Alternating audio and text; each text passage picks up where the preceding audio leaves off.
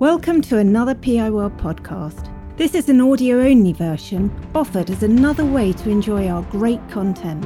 A full video version can be seen on piworld.co.uk, where you can find many more videos of interest to investors.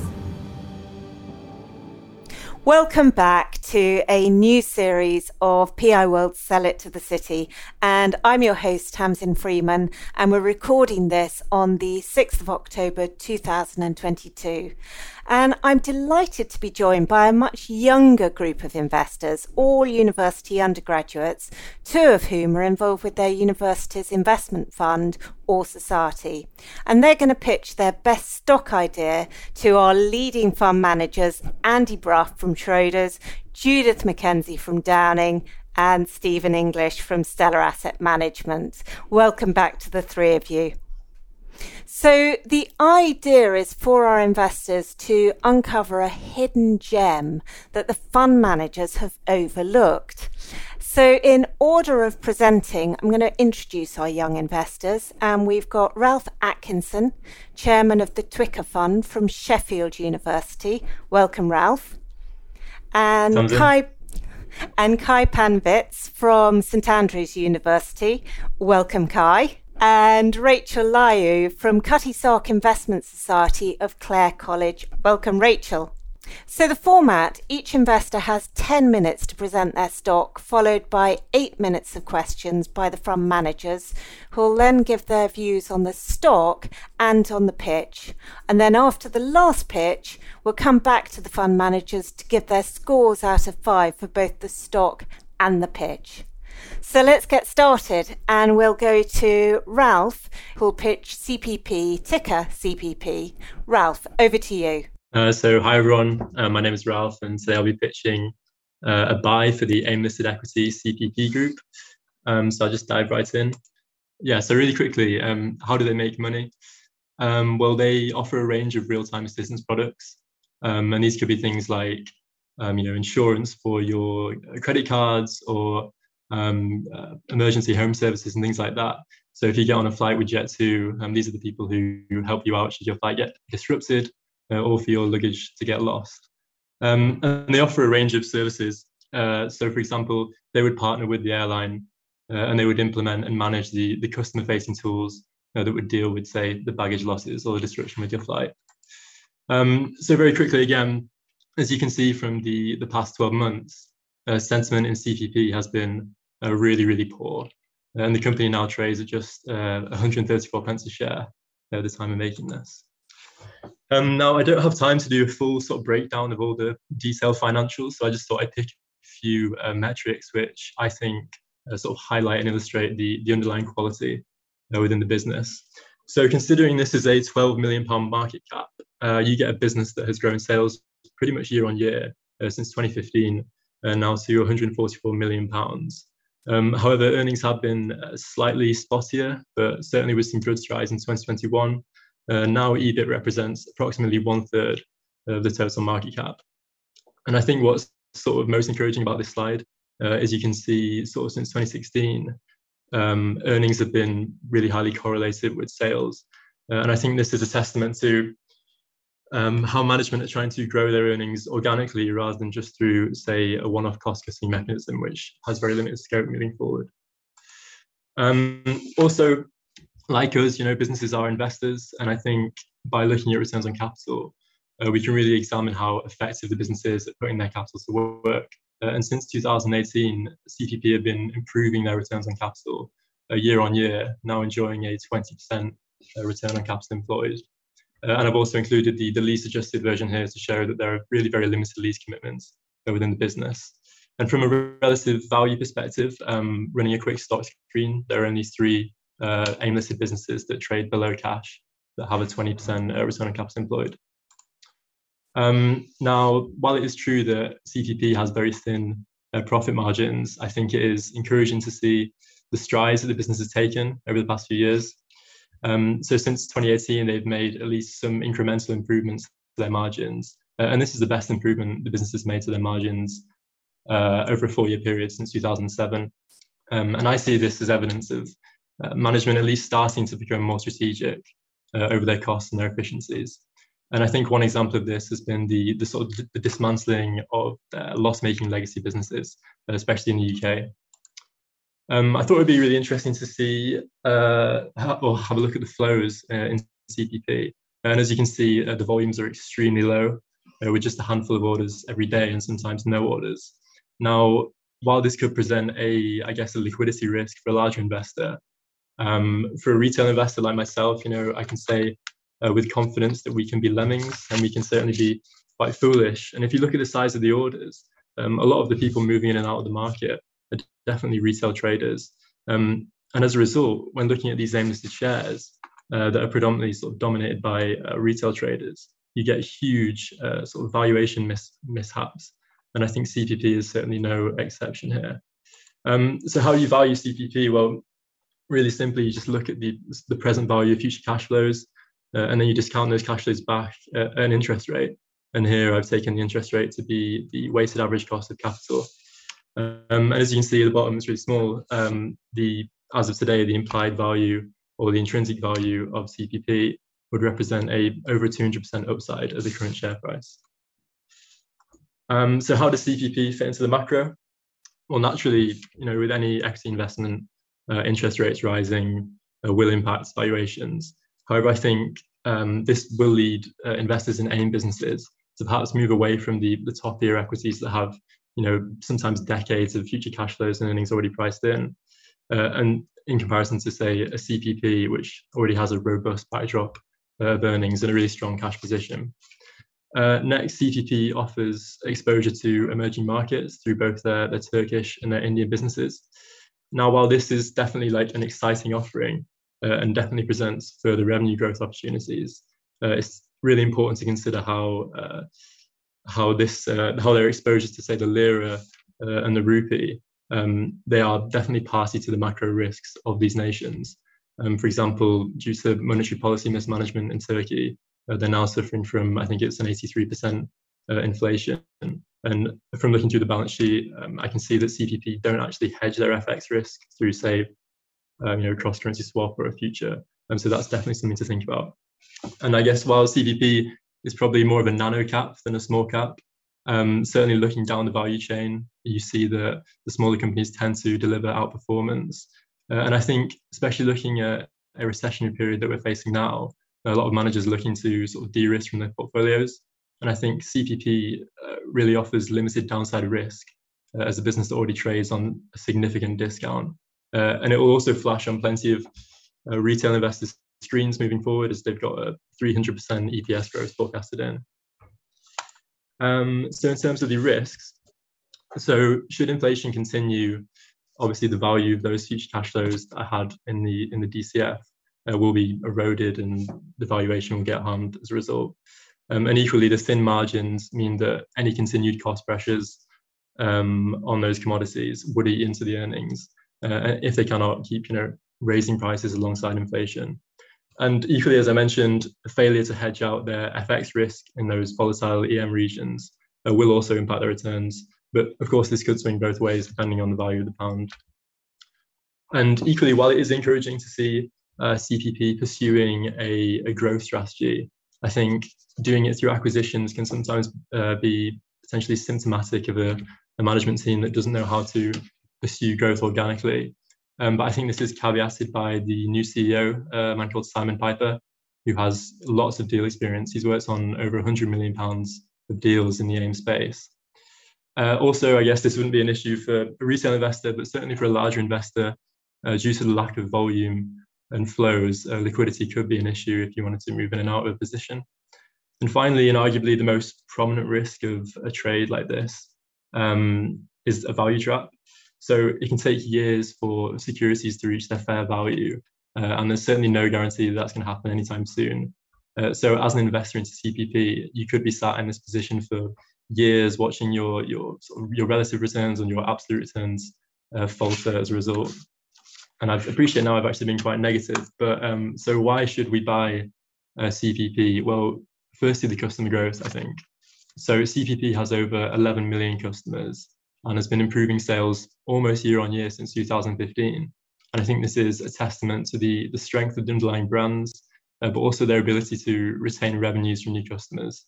And furthermore, when looking at their Indian business, their revenues are nicely diversified across their 4 key services. And next, with such a robust balance sheet, with approximately £19.3 million in cash, but also no pension deficits or any dangerous leverage to be worried about, I think they really do have the scope and the mobility to pursue a more CapEx-focused strategy moving forward, investing in their tech platforms. And that leads me on to the digitization. So as part of Simon Piper, the new CEO, as part of his new strategy for CPP, they are looking to become a technology-driven business. And this means introducing a digital cloud-based IT platform, which should be rolled out in Q4. And this will mean less overheads, but also less regulatory challenges, and therefore will hopefully bring better margins and better returns on their capital. So finally, I mean, don't get me wrong, there are plenty of issues with CPP, and the worry is that it might be cheap for a reason. But the margins and the free cash flow generation, they're very consistent. Their cash returns on their capital invested could certainly be better. And there is no guarantee that they'll be able to maintain their market positions in Turkey and India over the long term. And also, they've even revised down their 2022 profits. But all that said, I think that fundamentally CPP is mispriced. For a £12 million market cap business to be nearly doubling its sales to 144 million in a 6-year period, alongside taking active steps to be more strategic and to pursue a more tech-focused and tech-savvy strategy through the sale of legacy businesses and also CapEx with new management, while making more profits than, say, like an Uber or an Airbnb. I think CPP really represents a great deep value opportunity. And moving forward with this investment, I see the catalyst for the share price being potentially some block trades from new management, as I guess a sign to the markets that they do have skin in the game, or margins hitting 5% following an announcement of their new tech-focused platform. And I'd be happy to take any questions. Thanks very much, Ralph. So who wants to kick off with questions? Yeah, I'll start if you want, Tamsin. So, Ralph, yeah, it was a good pitch, actually. I mean, the thing that concerns me is that 3 people own 90% of the company. So you're looking at a free float of £1.2 million, which is going to make it quite hard for anyone to get involved. So you've done all this work for what is potentially a difficult share to actually trade in. So did you think about that before you embarked on this mission? So I'm a retail investor, so it's not really something I need to worry about. I've got I'm in the fortunate position I can go on things like AJ Bell and Hargreaves Lansdown.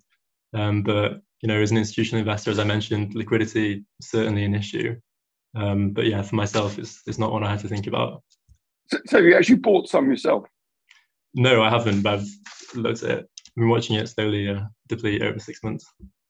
And could you say a bit more about what their products are? Because as I understand it, the flight bit is pretty small. I thought it was more mobile phones, insurance, and they don't have, with the Indian operation, they don't really have the same stickiness to their customers that they had in their sort of legacy book. Yeah, no, that's correct. And they've also, unfortunately, over the past 2 years, some of their retained revenues have slipped slightly. I think it's about 6% over the past 2 years. But it's a combination of things. So as you mentioned, it's the airlines, but it's also home emergency services, credit card protection, and equally things like just managing your gadgets and stuff like that, gadget insurance. But it's important to also recognise here, yes, they implement insurance products and services, but fundamentally it's not a financial institution. So they're not subject to the same, I guess, regulatory challenges that, say, an Aviva would be. Judith, Stephen. Yeah, I've got two areas of question. One is on their consolidated accounting, because they own 51% of the Indian business. I'd just be quite keen to understand what numbers you've used in your presentation. Is it the profit attributable to shareholders, or is it they're quite good at presenting EBITDA numbers that are the consolidated number, and there's quite a big difference? Yeah, I mean, so was your question which profit numbers did I take? Yeah. Yeah, so I took the EBIT, not the EBITDA numbers, and I downloaded those from a SharePad platform. But is that because they're consolidated accounts? Is that the consolidated number, or is it the number that was with subsidiary accounting like this when it's consolidated? They consolidate it, but then it's only at the bottom that they show what is attributable to the UK shareholders, if you like. Okay, I mean, yeah, that's really interesting. I couldn't give you an answer. I'd have to go and check. It's quite a big difference. The other thing that they did that was quite exciting, I suppose, was they had a one-off provision gain that was about £1.5 million, I think, that they put back into this year. So again, that's flattered the numbers. I don't know if that's something that you'd identified or not. No, I hadn't seen that in the numbers. Just little things to look out for. I only know because I've been stung many times. And the other one is management. So it's been a massive revolving door, hasn't it, in the last 12 months? I think chief exec's gone, FD's gone, big payouts, about £1 million in payouts. I think the non-execs have gone as well. There was a HR woman disappeared too. Any view on the management aspect of that change and any risk associated with it? Yeah, I mean, I think this is also one of the sort of the key issues with CPP, and it has been for a while. I think in 2016, there was certainly some negative press with CPP. They were subject to some negligence in terms of the actual products they were selling. But, they took active steps immediately to sort of get rid of those, what we'd call few bad apples, and implement a brand new management team. And I think it's actually quite encouraging to see a lot of turnover, because CPP has a 30-year backdrop of brands, and without seeing the robust and optimistic strategy that the management are implementing, they will just get rid and look for someone who is actually going to do the job and get them back to the market position that they once had. But there is probably a risk associated with that execution. 100%, yeah. And I guess us, part of the valuation, that is certainly a factor in why it's so cheap. But from a fundamental perspective, I mean, if you're looking at what you're paying for and what you're getting in return, it is really a tremendous value. Stephen. Thanks, Ralph. Enjoyed that. I bought some last year at £5 and sold some at £4.10. So don't listen to me now. What comes thereafter? Clearly useless. I did like the CEO's line recently in the results. He found a business with no adequate plan to address the decline in the legacy business. It had no sense of purpose and it had no strategy. The only thing missing was hand me 2 pencils and a pair of underpants and start wibbling. It sounds like a bit of a crisis. And on that legacy business, any idea of how much of a drag to profitability it is at the moment, the UK side, and how much it would take to exit that legacy business? I think on their most recent accounts, it was about a £1.4 million detraction from their profits. In terms of the actual operational costs of leaving a legacy business, I think it'd be really foolish of me to try to guess that. I think these really complex business moves, and it's really too early to say. And it's not only the UK as well. They also had some German operations and Chinese operations that have sort of been wound down. But it's not just legacy ones. It's sort of any part of the business which just isn't delivering the profitability, and they are looking to just focus around the parts that sort of the hubs of the business which do have the scope to reach the margins that shareholders want to see. Mm-hmm. Okay. I think to crack this one, whether it's value or not, because the EV/EBITDA looks like screaming value on a sub 1x level. Just go into the corner and pick that money up. On a PE basis, it's on a PE 44 times. I'm just wondering, what tax rate were you using for your NOPAT figures? Yeah, I mean, this is actually one of the sort of flaws of my DCF model. I wasn't sure about how to sort of manage the tax things if you had earnings, in sort of multiple domiciles, multiple regions. So I just took the sort of average corporate tax rate from the regions that I was looking at. Because if I'd have taken I think it was the effective tax rate that was in the report, the WACC would have come out something that was just, it would have made the model look a bit sort of silly, and it wouldn't have been realistic. Okay, it's a queer company, because the effective tax rate in 2020 was 135%. In 2019, it was 119%. i.e. their tax is bigger than their pre-tax profit, which is really strange. They actually had a massive upgrade to earnings per share, which is obviously an after-tax figure recently. The broker increased their forecast by 50% across the next 3 years. And that was purely because their effective tax rate forecast has been cut to a still mighty 85% from 90%. So the earnings per share is hugely sensitive to that effective tax rate, and 85%, compared to 19% UK is hugely punitive. So without being a tax expert, it's going to be very hard to know if that 85% is going to collapse to something more normalized because of this multi-jurisdiction, as you say, or whether 85% is kind of the norm and the tax man's going to do a lot better out of this stock for years than shareholders will. Do you have a view on that? No, I mean, again, I'm equally absolutely no expert in tax, but yeah, I really shouldn't say. So I think we'll have to leave it there for questions, but let's have some feedback. Andy, do you want to kick off with your feedback? No scores at the moment, although keep a record of the scores that you're going to give, but give your feedback on the stock and on the presentation. So, Ralph, I was very impressed with your knowledge of this stock, actually. It's always absolutely crucial, though, when you're pitching to fund managers or whoever, to find out who actually owns the shares. So in the report and accounts, you might have found that Schroders owned 10% of CPP.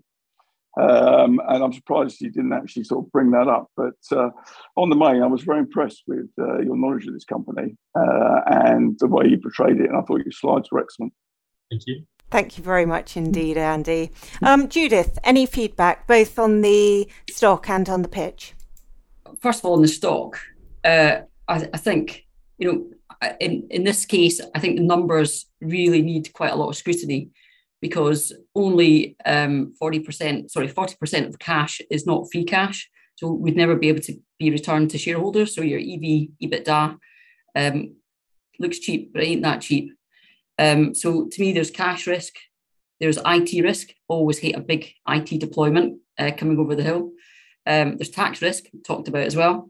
There's definitely execution risk. I think they say that they're going to articulate their strategic plan in October at some point. So I would probably be wanting to see that before I got too excited. Currency risk, obviously. There's a bit of customer dependency, even though there's 12 or 22,000 odd underlying clients or customers, there's really quite a bit of concentration risk, especially with a big contract in India. And there's shareholder risk. As well, Andy's on the shareholder list, so there must be a lot of risk there. But there's also a Hamish Ogston that's got about 39%. Don't know who he is. I couldn't even Google him to find out. But so for me, from a stock perspective, it's probably one that I can sit back and watch for a while. I thought your presentation was good. It's not easy to describe this business. So well done doing that. And I think your overall sort of headline analysis was good. It just probably needs a little bit more delving into some of the intricacies of the financials here. You probably have chosen one of the most challenging businesses or types of business to pitch and to analyse because of the complexity of the multi-jurisdictions. But well done.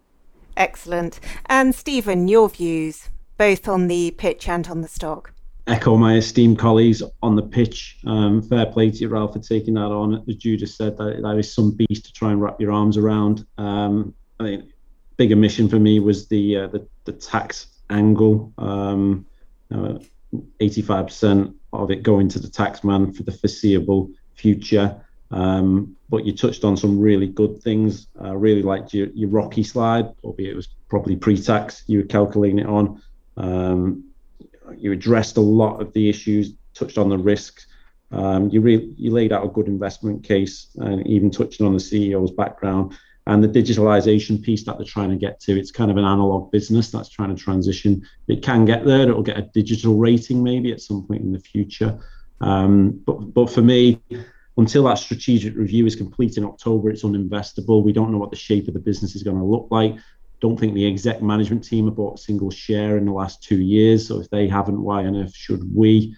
And the big change program that's going on, they've said it's going to take longer, it's going to cost more, and the upside is going to be less than the previously forecast anyway. So a bit of an unholy trinity from that side of things. Tremendous. Thank you very much. Andy, you didn't give your view really on the stock. You said Schroders owned 10%. Was that enough of a view to say you're all in and you love it? It's been a absolute nightmare of an investment. Hamish Ogden, for Judith's information, is the founder, floated the business, could have sold the whole thing to private equity. And then the FCA changed the rules on renewability, which completely destroyed the front end of the business, and it's just been a downward spiral. Myself, Gary Channon, came in and rescued the business in old form 3p a share. God, I don't know what that is today. And so we're stuck. And so I know a lot of people trying to buy it, the PA, because they think it's cheap. But I just think that liquidity of 1.2 million until there's an event, it's going to not encourage Judith or Stephen to get their checkbooks out, but they know where I am if they do.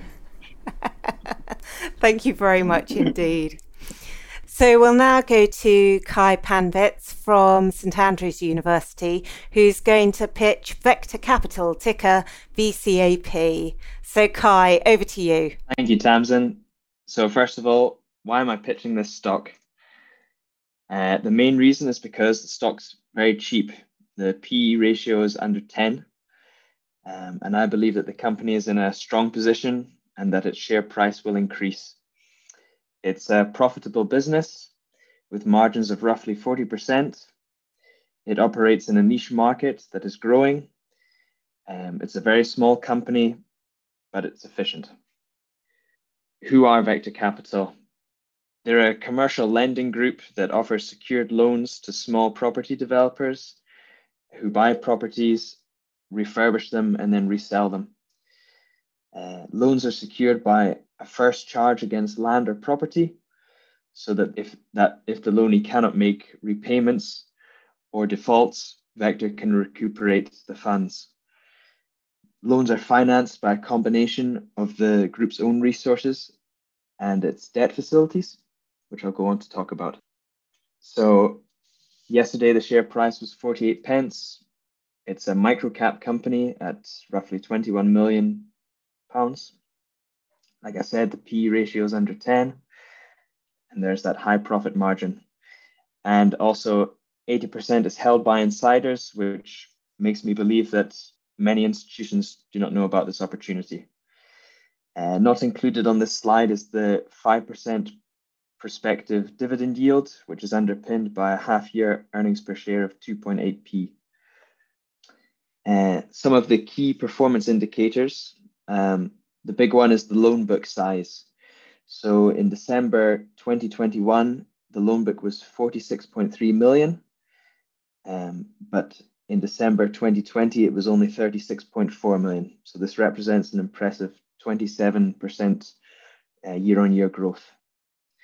Other key performance indicators are the number of live loans. Again, it's increased from 2020 to 2021, and the average loan size also increased in that year. So the takeaway from this slide is that the business is growing. The key strengths of the group: they've got extensive sector experience.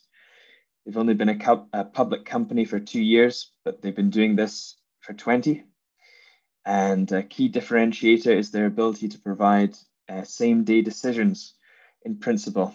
A few other companies have the flexibility or systems to do this sort of thing.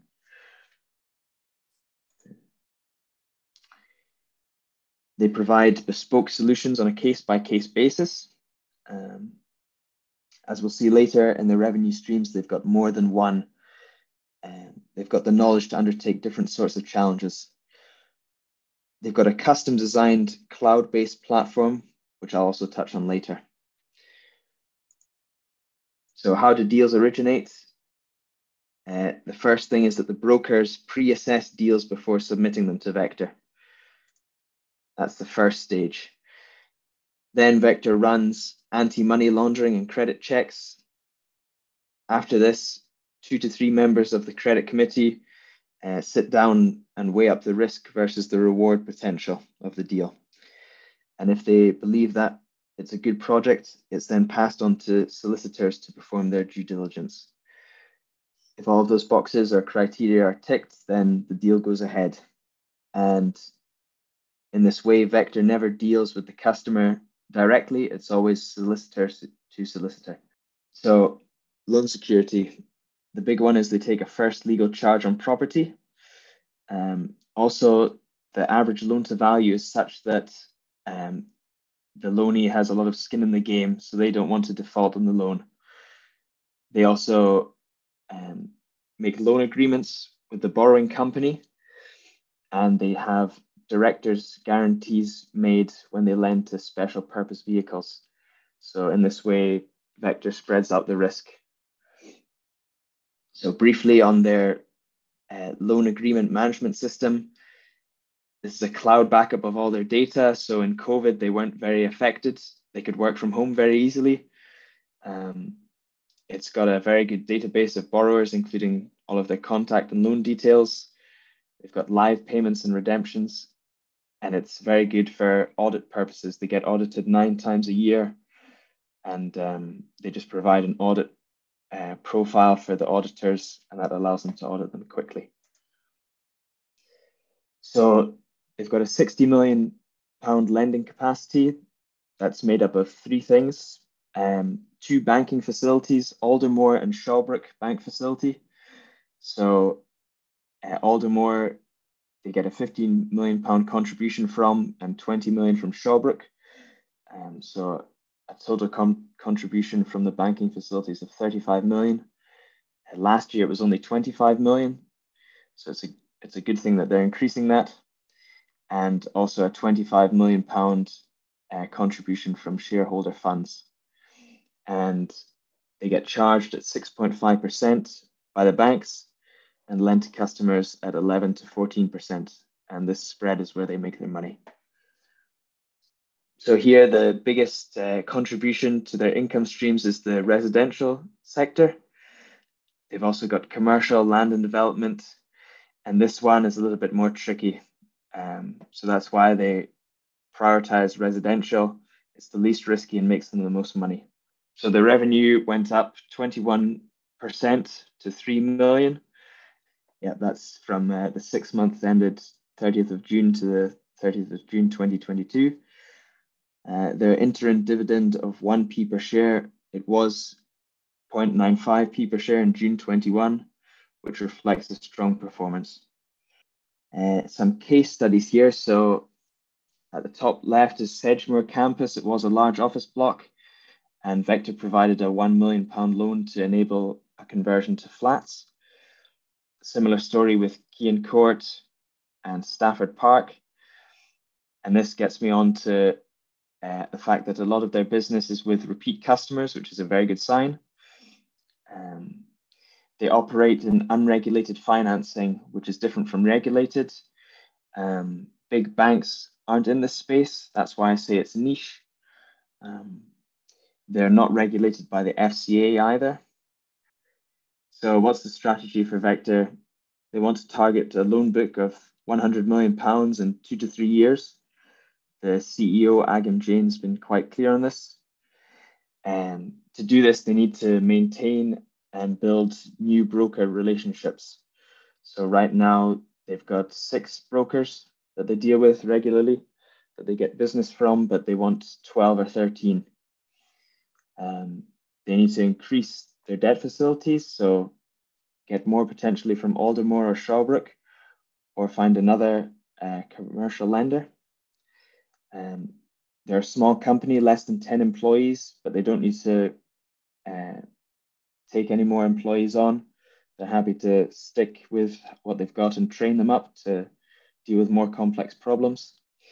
So Vector aren't without risk. They rely on a sufficient supply of prospective borrowers. The value of property in England may decrease, which would impair the security of the loan book.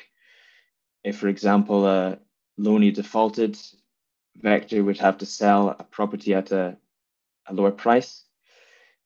Changes in regulatory environment may increase Vector's compliance costs. So if they became regulated by the FCA, and also the increasing interest rates, that's also maybe a problem. But they're a cheap proposition. They've got a strong management team with experience, and I believe they're a very good stock to invest in. Thank you. Tremendous. Many thanks indeed, Kai. So who wants to kick off with a question? Yeah, I mean, I hadn't heard about this little company before, I have to say, so I was quite interested to dust down the report and accounts. I think the obvious questions at the moment are about the macro, and you've addressed obviously some of the interest rate pressures that might come about. And what would you be monitoring, I suppose, going forward in that rather volatile interest rate environment? I suppose there's a couple of things. There's loan to value, isn't there? And there's the default rate as well. So what would you be looking at if you were owning the share over the next 12 months on a fairly regular basis, or as regular as you could do?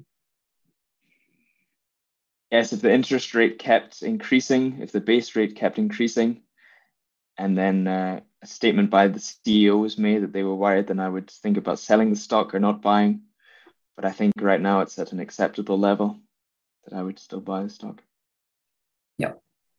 And how, one of the other things about this company, it's a bit of a minnow, really, isn't it? I think you said that yourself.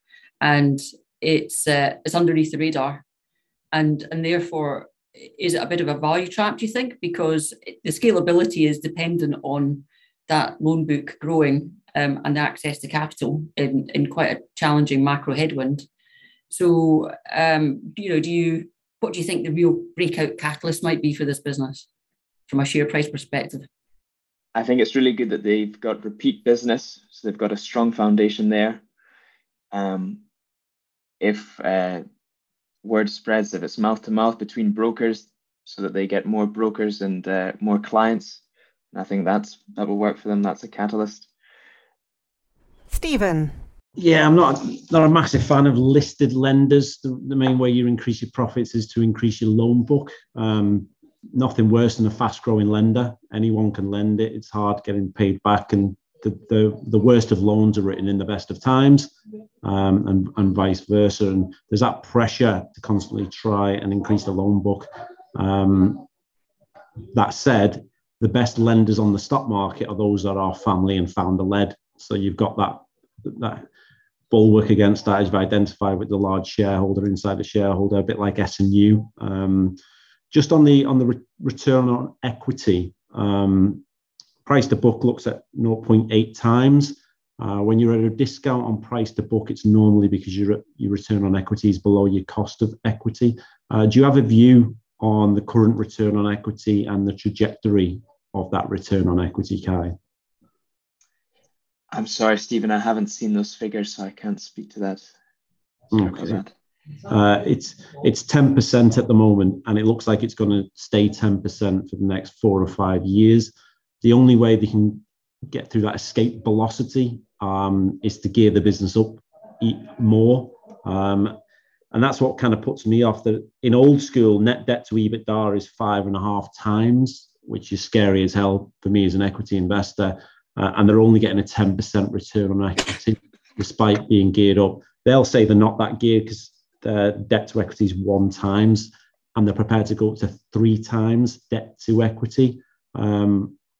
Whereas the listed player I own is a pawnbroker, H&T, and they can generate return on equity with no gearing whatsoever of 15%. So that's a long-winded preamble of, I note they're paying that dividend, which seems attractive. Do you think that's the right policy while they're trying to trap capital and grow that loan book? They did do a raising recently at 47p. So why pay out a dividend on the one hand and then have to raise equity at a discount to book value on the other? I know that the placing of new shares, I think that was always the plan. Like they mentioned this a year before they did it in 2020, that they wanted to place shares again. Do you think it's the right policy to be paying a dividend while they're in this kind of early growth stage? I think it makes it an attractive proposition to investors to reel them in. Do you think it's fictitious though? Or somewhat fictitious if it's not covered by free cash flow? Potentially, yes. Thank you, Carl. Thank you. That's the right answer. Thank you. Thanks, Stephen. Andy? Yeah, Kai, I think the thing that's worried, that I'll be interested in your view, is that when you read the report and accounts, they have to renew the loans, the wholesale funding with Shawbrook and Aldermore every year, and yet they're going into these big contracts to lending the money for people to develop 16 flats out of an office block. And if their builders work at the same rate as my builders, then it's going to take a lot more time than a year to finish that, and then to sell it. How worried are you that there's a big mismatch here, potentially, where they're sort of lending long and borrowing short? So do you mean like the projects that they take will take a long time? Yeah, because you've got to roll the loans every year, and we can see what's happening in the general economy. You could then be stuck with a load of projects that you can't sell, because actually, plus then the wholesale lenders say, actually, we'd like our money back now. So you become That's a good point. Astute. Well, thank you. I trust the management team to diversify between short-term and long-term projects, and also that the brokers that they deal with, they're brokers that they've dealt with for a long time, and that they'd recommend good projects for Vector. Okay. And how concerned are you? I mean, when I kind of look at the mortgage rate tables, then people are saying, a mortgage is 5-6% a year, and yet these people are charging 12%. Doesn't that not concern you that the underlying credit quality of the people they're lending to isn't nearly as good as the likes of the people Halifax and Lloyds are lending to? That is a concern, yes. Yes, I'll admit. But I feel like they're a good company, and they'll keep doing what they're doing and go under the radar and grow slowly. Well, you mentioned under the radar a lot, and it's quite interesting that the three fund managers on this panel, I've never heard of Vector. I thought it was some sort of mathematical sort of question when I first saw it. So how did you find it? I found it in the Investors Chronicle. All right. It was in Simon Thompson's bargain shares portfolio. So I do echo what Stephen said in terms of, a small lender is quite a good way to lose money, actually. Thanks very much, Andy. I think you've almost given your view on the share, to be honest. I mean, do you want to carry on and give your view on the share and give your view on the pitch? Okay, yeah, it's quite interesting. The pitch is, you just need to bring it to life a bit more. You're going through, it's almost like you take the slides off their website and put in a few slides from the report and accounts. The key thing is, when you're presenting, is to have like just a couple of points on each slide and bring it to life, show that, actually you've taken the numbers from the report and accounts, put them in a slightly different format to demonstrate what you're trying to say rather than just go through it. Because, finance, I accept, is a difficult subject to do that with. And hats off to you for actually having a go with this. Personally, I would rather go buy Lloyds Bank, which trades at 0.56 times book. And I've got, more confidence that black horse is going to keep running a long time than Vector Capital. Thanks very much. Judith, let's go to you and get your views on the stock and on the pitch. Yeah, the stock, I think it would be lovely as a family-owned business that was maybe private, where you didn't need to overstretch yourself, and you could just take a little bit of a dividend out, and it was what you did, and you didn't need to grow that loan book like the market is probably demanding. So like some of the others, I've had my fingers burnt with loan providers in the past, and we stick to pawnbroking as well, Stephen.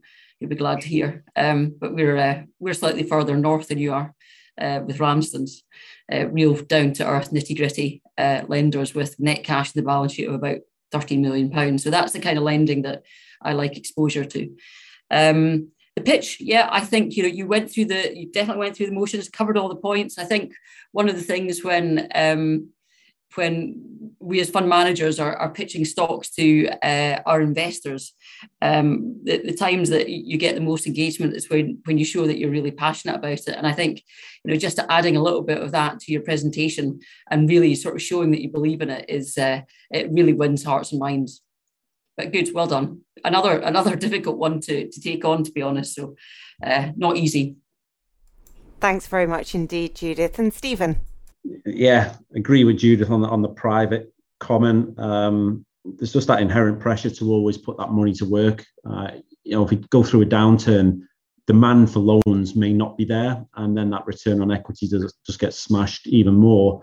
I always remember HBOS in June 2007. It deliberately reduced its share of the new mortgage lending market to 8% from 15 to 20%. Because it said the pricing was bonkers, and then the stock market rewarded it with a 4% fall in share price. So the CEO reversed ferreted pretty quickly, and then within 9 months they had to get rescued by Lloyds. So to be a forced lender is not the place you want to be. I do like the fact there's only 8 employees in the whole organisation. Gobsmacked by that, and they can double and apparently double again from here without having to add extra resource. But until they can get out of that 10% no man's land on a return on equity, I think the rating is always going to be quite lowly, and they're always going to have to be issuing shares below book value. The pitch itself, I thought it was really, really comprehensive. Kai, you got a very soothing voice as well, perhaps too soothing for my esteemed colleagues, and you've wore a tie, which is showing us all up. So there's a level of professionalism that you've got already in your game that we lack. But I think you covered pretty much everything. That platform is a key bit for Vector as well, in terms of that quick decision making, and the relationships with the brokers, which you touched on, seems to be a bit of their value add. Lending money is quite homogenous. It's hard to differentiate yourself. Some people claim to have better algorithms than others. They don't. Invariably, relationships do matter in this space. So I thought you covered a heck of a lot of ground. Many thanks, Stephen, and well done, Kai. And I'll come back to you, Judith, Stephen, and Andy with your scores later. We'll come back now to Rachel Liu, member of the Cutty Stark Investment Society at Clare College, who'll pitch Norcross, ticker NXR. When you try to think of the kind of racy or small cap stock that will get the world's best investors circling, a distributor of shower trays, adhesives, and bathroom and kitchen fittings isn't very likely to spring to mind. However, the London-listed Norcross NXR, which does just this, stands out as a great pick. You may not have heard of the name Norcross, but it's quite likely that your kitchen or bathroom uses one of its products, which includes Triton showers, Merlin shower enclosures and trays, Cloidex toilet seats and vanity units, and the ceramic tiles maker by Johnson Tiles. I have not been personally involved in any of the construction work, but I do work for operations in several societies at university, which basically means I usually try to buy quality products for cheaper prices. So I did a search on the internet on adhesives, as Norcross Adhesives is developed by the management team and grew organically. I have found the Norcross products very easily accessible, laid out in very clear categories. Moreover, they have skills brochures and a very active YouTube channel. Having watched a few videos, I found them very straightforward to understand. The well-maintained nature of the website and the fair pricings of the products are very attractive to me as a potential customer. And this experience ignited my interest to further explore this company. As we all know, the stocks are doing not so well lately, facing the potential rate hikes and prolonged inflation risks. The key attributes of a company that will rebound and succeed is one that has 1, the ability to pass on the cost pressures and survive, 2, long-term growth, high growth potential, and 3, a management team that is quite alert. So I will try to cover how Norcross performs exceptionally on the 3 fronts. So a good place that we can start with to try to understand Norcross is its stock price. That's because the 31% fall in the share price since the start of the year rings alarm bells. At the same time, with a forecast price to earnings ratio of less than 6, we can already see hazard lights flashing. It's the kind of rating that says market sees big problems on the horizon. Yet, I don't think we need to look far for a reason for the warning signs. The combination of input cost inflation and the prospect of a recession makes a terrible mix for a company in Nordkrist's line of work. Also, at 36%, gross margins are slim, which means that after-tax profits will quickly feel the pinch if cost increases cannot be passed on to customers. The risks are increased by the fact that Nordkrist carries high stock levels on its balance sheet, equivalent to about a quarter of its sales. In the event of a sharp downturn, it's all fodder for write-downs. Yet, the numbers also offer assurances for nervous investors. First, the company has the ability to pass on the cost pressures and survive. The first concern investors may have is that the company may be building up debt if trades are stagnated, especially since Nordkrist carries high stock levels. Yet, net debt is low at £50 million, which is just 0.3 times last year's EBIT.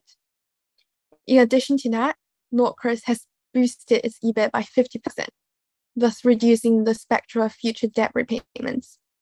What's even more impressive is that free cash flow exceeded £9.2 million, being 105% of its EBIT. This signals further capacity by the company to manage debt and the stock levels on the balance sheet. Second, the company has long-term growth potential. Aside from the debt numbers, other financials also show significant strength. Looking beyond the current aims, the company aims to hit £600 million of sales by 2025 and is already nearly there, while keeping return on capital employed at more than 15%. The uncertain economic conditions are more important than ever, but they aren't very easy to find. Nordkrist has a dividend yield of 4.38% and is forecasted to grow by 2.78% in the coming year. This is a healthy dividend that shows that the company has good cash flows, yet not too high, it reduces the investments. The business model also stands well. Despite the M&A deals, the company has achieved organic growth within the UK. It effectively sells existing products to existing markets, the safest kind of business model, and has achieved significant growth in the past decade.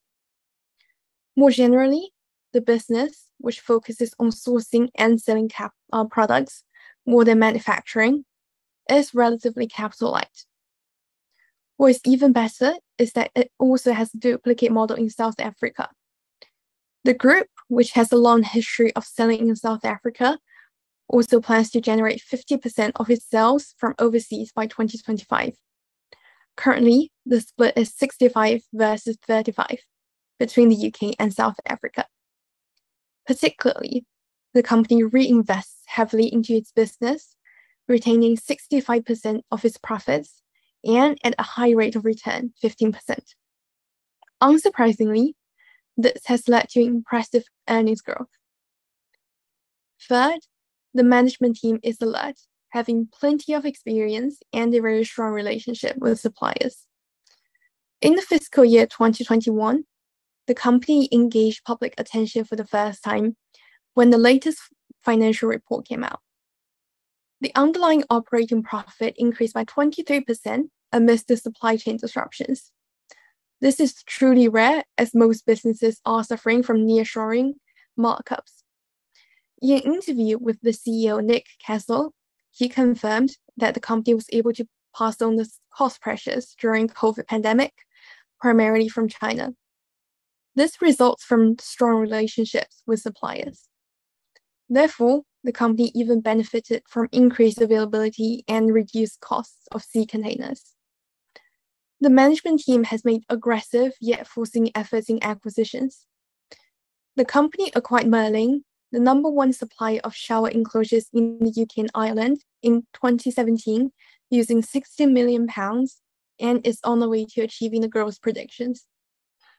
In May, the company acquired the wall coverings company, Brent Westfield, by £80 million in cash.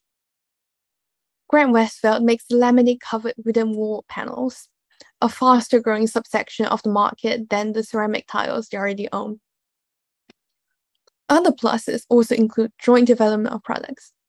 The company owns a stable combination of leading brands, which should help it give some pricing power if the market gets too gnarly. The more famous brands such as Triton, Merlin, and Johnson Tiles are household names. The growth after acquiring Grant Westfield was not achieved by cost synergies, but by revenue making. Although the sector may be shrinking because of the stagflation, the management effectively increased the subsidiary's market share. As managed before, Grant Westfield's products are a faster growing subsection of the market than ceramic tiles. This shows again an active management that is working. Again, as in valuation, looking at the stock prices, enterprise value to forecast sales can be a very useful valuation measure for companies with cyclical businesses that look in danger of swinging profitability. During the depths of the 2008 financial crisis, this valuation ratio plunged to 0.32%, up 0.32 times for Nordcrest, compared with the current rating of 0.46%. However, are times really going to get so bad in the recession that many expect to soon be upon us, as they were in a real estate-focused downturn of the global financial crisis? From a far more recent perspective, the valuation of the shares is in the bottom 15% of a 5-year valuation range. Coupled with the low debt levels, this is certainly attention-grabbing. It is therefore my recommendation to buy Nordcrest. Thank you. Thank you very much indeed, Rachel. So, Stephen, let's go straight to you. Thank you, Rachel. Fascinating. Didn't appreciate they've got a tap called the Knurled Fusion, which apparently is assertive, striking, and dramatic. So I've never met an assertive tap until today. So thank you for introducing me to the Knurled Fusion. Really good point on EV to sales. I was getting very similar figures. The average rating has been 0.55 times since 2008. On the acquisition, you mentioned it's a faster growing market. What about the price that they paid for the acquisition? Do you have a view on that? Certainly looked expensive relative to their own rating, albeit with a far higher margin profile.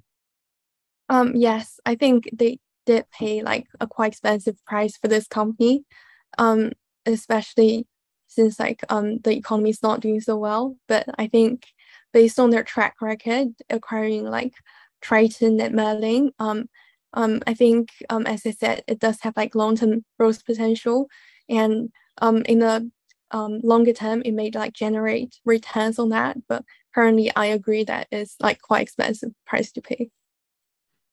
And it was just the only on the debt side, you feel a low debt. I think that was excluding the debt load they've taken on to fund this acquisition. The latest net debt looked like £49 million, which is closer to 0.8 to 1 times EBITDA, which looks okay, entirely serviceable. In 2008, their operating profit fell 59%. I'm inclined to agree with you. We're probably not going to go through an 2008 experience, but this is a very highly operationally geared business. 0.8 times net debt EBITDA. Do you think, again, the timing of that acquisition, maybe it's a little bit unfavorable, but are you comfortable with that debt load going into a potential downturn? I think it is quite a risky number, but considering that, I think it very much depends on the economic conditions, right?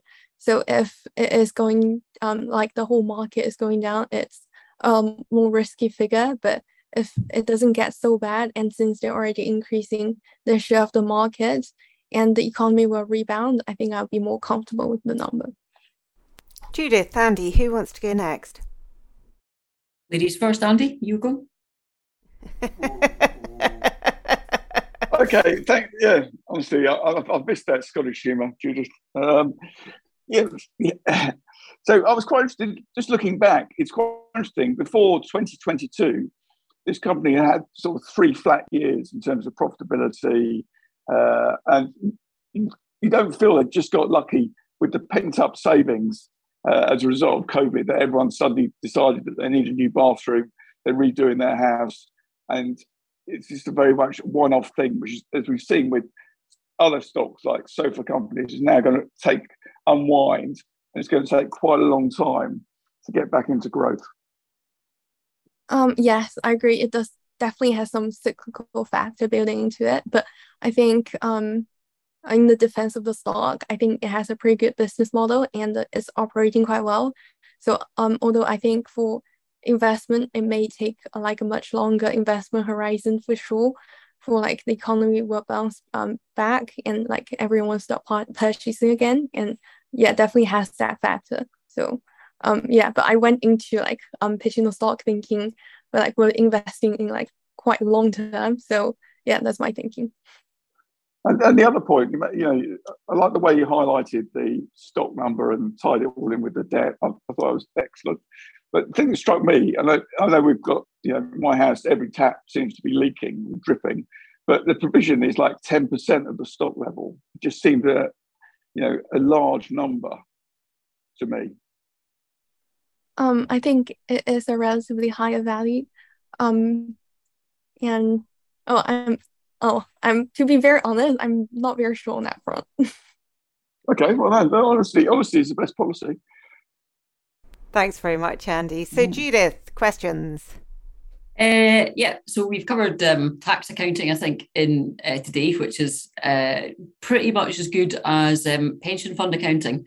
Is there anything? How are you looking at the pension fund? Because although there's an accounting surplus, there's a actuarial deficit, and it's quite a big elephant in the room. I think it's about £38 million. And if you look at buyout values at the moment, well, actually very difficult to look at them at the moment with the gilts running around like they are just at the moment. But how would you put that into your valuation? Some people put it in as debt.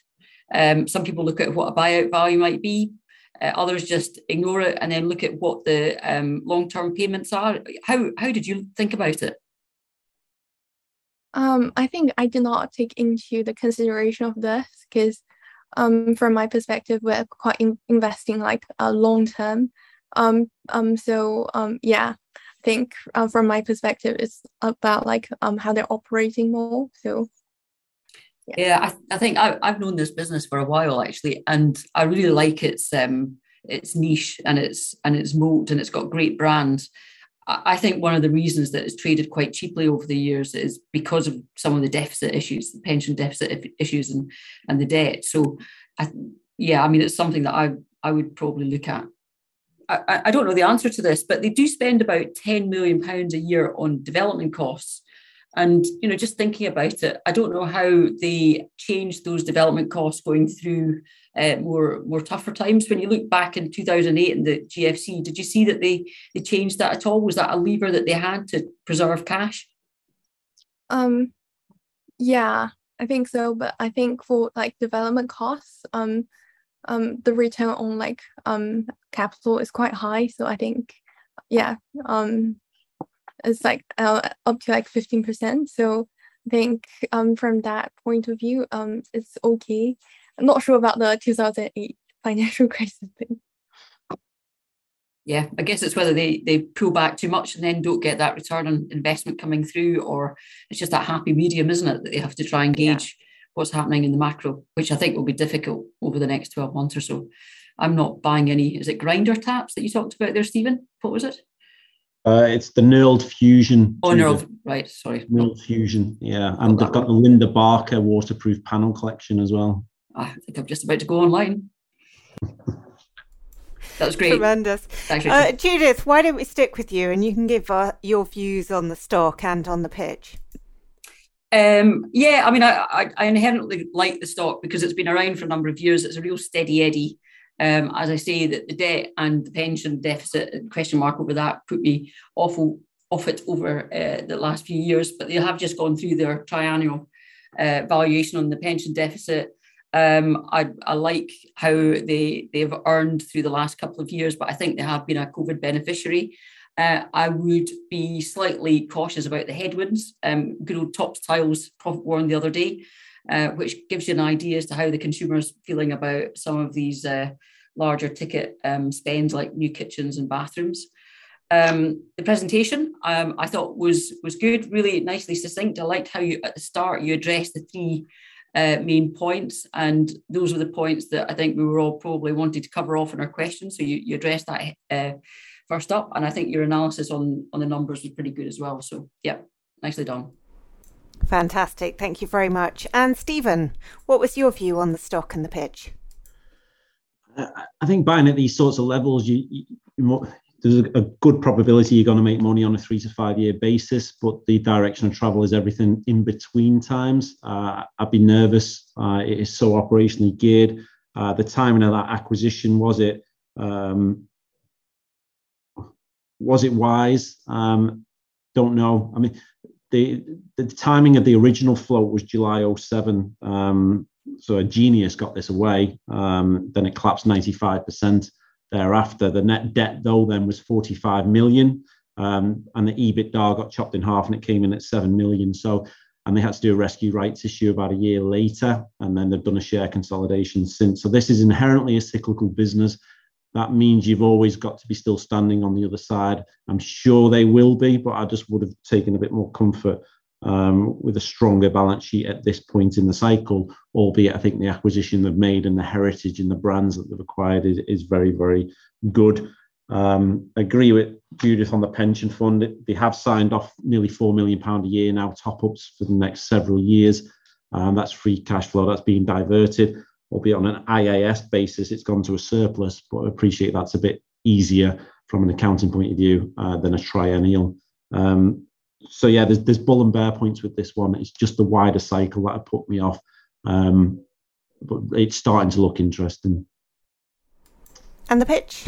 The pitch itself, I thought you covered pretty much everything. What I especially liked was you viewing it through the eyes of a customer.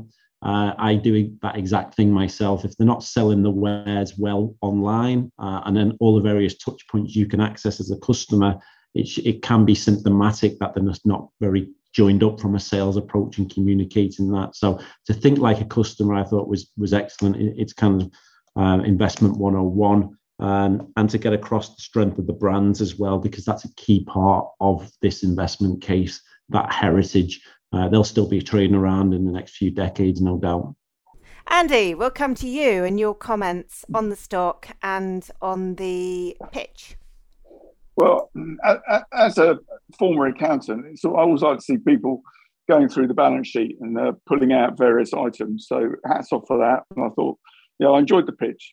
Like the other two, I think we've all been scarred with Norcross, and it's interesting to see that the last placing for the acquisition was at 230p. So the new shareholders have only lost 20% of their money.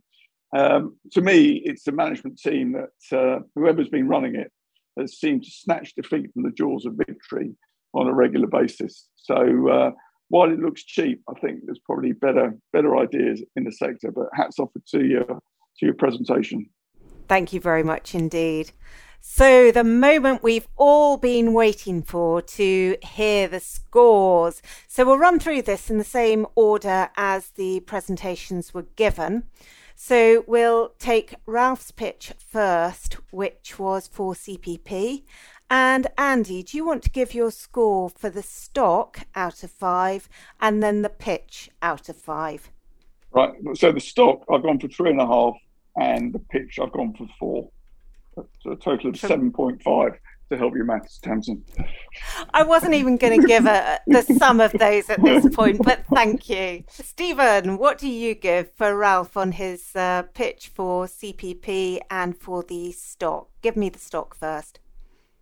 The stock, a 0, unfortunately. It's just uninvestable until we get that strategic review out. I've got no idea what the business is going to look like, and the cost of exiting that legacy business in particular.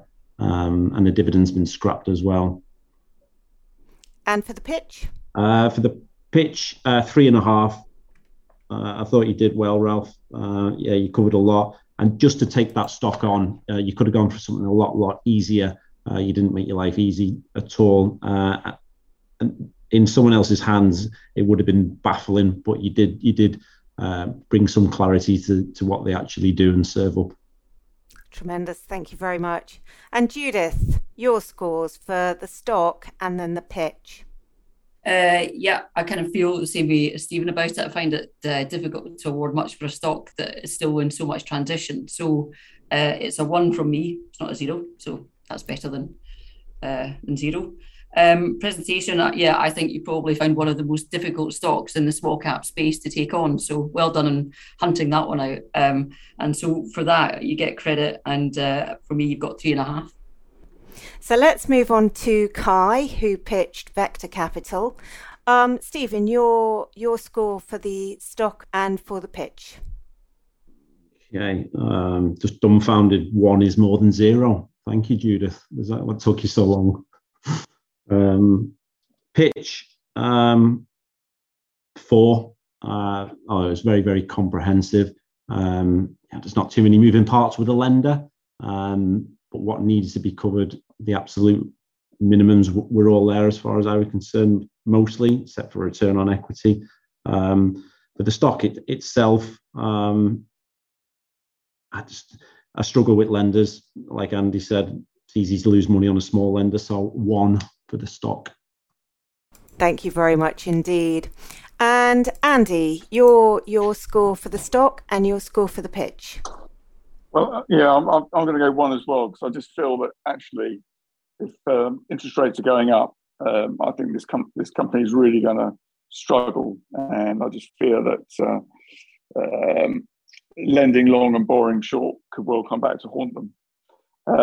And for the pitch, I'll go for 3. I think you covered the points, but as I said in my summary, I think you just need to bring it to life a bit more. And that's something to, whoever you're pitching to or talking to, I think you can take that on board, really. And Judith, for the stock and for the pitch. Yeah, I mean, I'm not a fan of companies like this in the market, but at the same time, I've got to acknowledge that, they do have decent margins, and it feels like a family-run business. So 1.5, because that's more than 1, Stephen. And probably for the pitch, 4. Again, quite a difficult stock to take on, but I think you get credit for going to find something that none of us actually knew about in the first instance, and finding and describing a business that isn't actually, or a type of business that's not that popular in the stock market. So, yeah, well done. So finally, Rachel. Andy, do you want to kick off for Rachel? Both your score on the stock and on the pitch. Yeah, on the stock, I think, I'll go for like 2.5. It's not one I own. It's probably not one I'm going to rush out to buy until I've got a lot more confidence in the management team that they're executing correctly this time. As I said, I thought the presentation was fast flowing. I thought you covered a lot of points. You'd obviously done a lot of work. And so I'll give you 3.5 for that, and 2.5 for the stock. Tremendous. Thank you very much. And Judith, we'll go to you.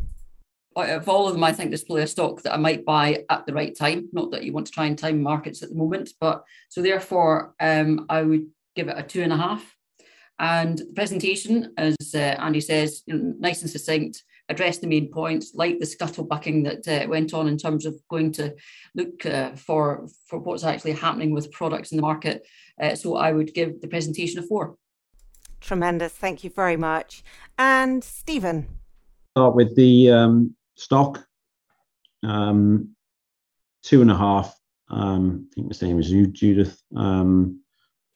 Definitely longer term and medium term attractions. Just wary. Valuations starting to get there. If it was another 30p lower, I'd be a lot more interested.